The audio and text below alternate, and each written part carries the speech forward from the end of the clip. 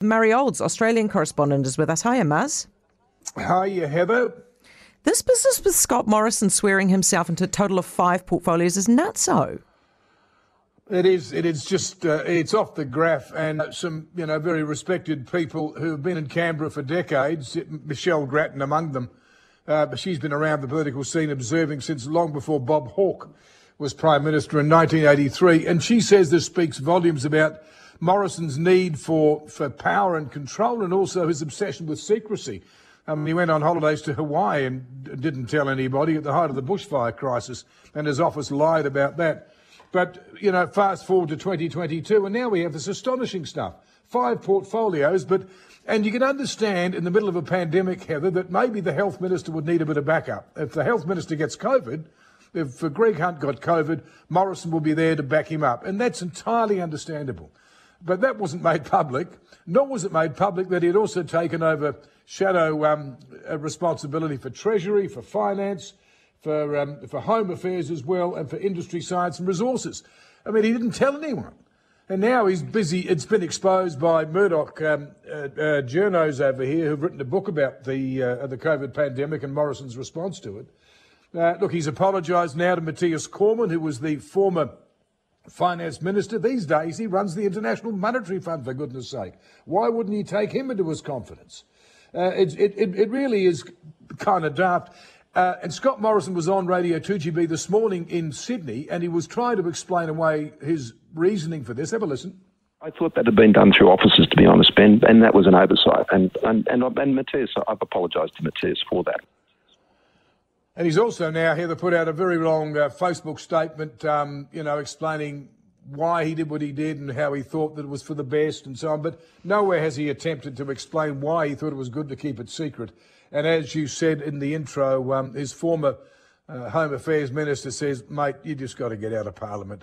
He said the other day he doesn't take any part in day-to-day politics. He's sitting on his bum on the backbench in Parliament on more than $220,000 a year. Listen, Muzz, you can't shake the feeling that he is being shifty here, right? Because he goes on the radio and he says, oh, look, he doesn't recall being sworn into any other ministry beyond health, finance and resources.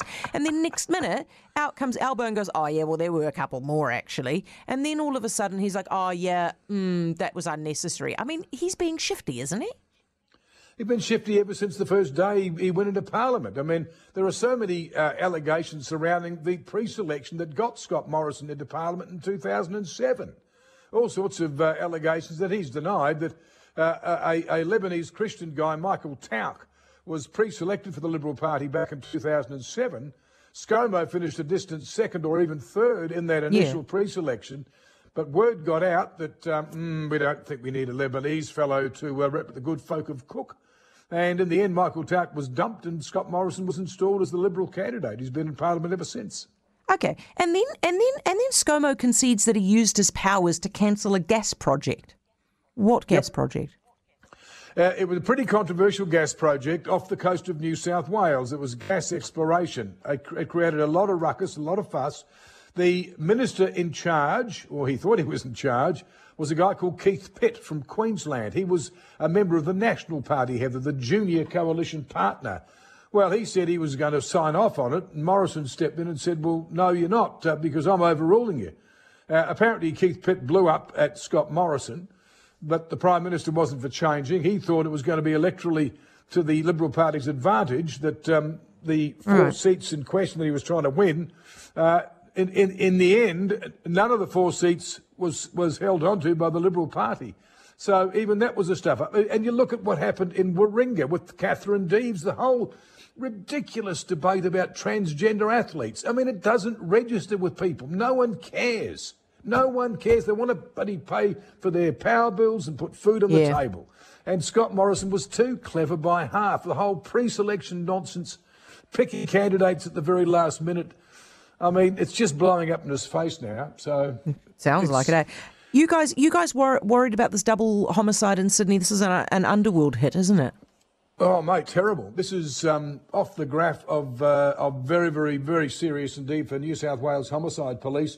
2 women, one of them 48 years old, a mum with, according to police, former underworld connections. and a young woman, 39, who was a hairdresser. And she had just been doing this lady's hair. And in the front of the car, a 16-year-old girl and a 20-year-old bloke. And the gunman's turned up, and he's literally filled the back of the car with bullets. There's about 20-odd shots you can hear on a recording that was obtained from closed-circuit TV. Bang, bang. It sounds like it's a firefight. Brr, brr, brr, bang, bang, bang. And in the end, these two women in the back of the car are dead. Now, police say this is unprecedented. They don't know any other occasion where a gangland war has actually reached out to target women and children, because they're supposed to be off limits.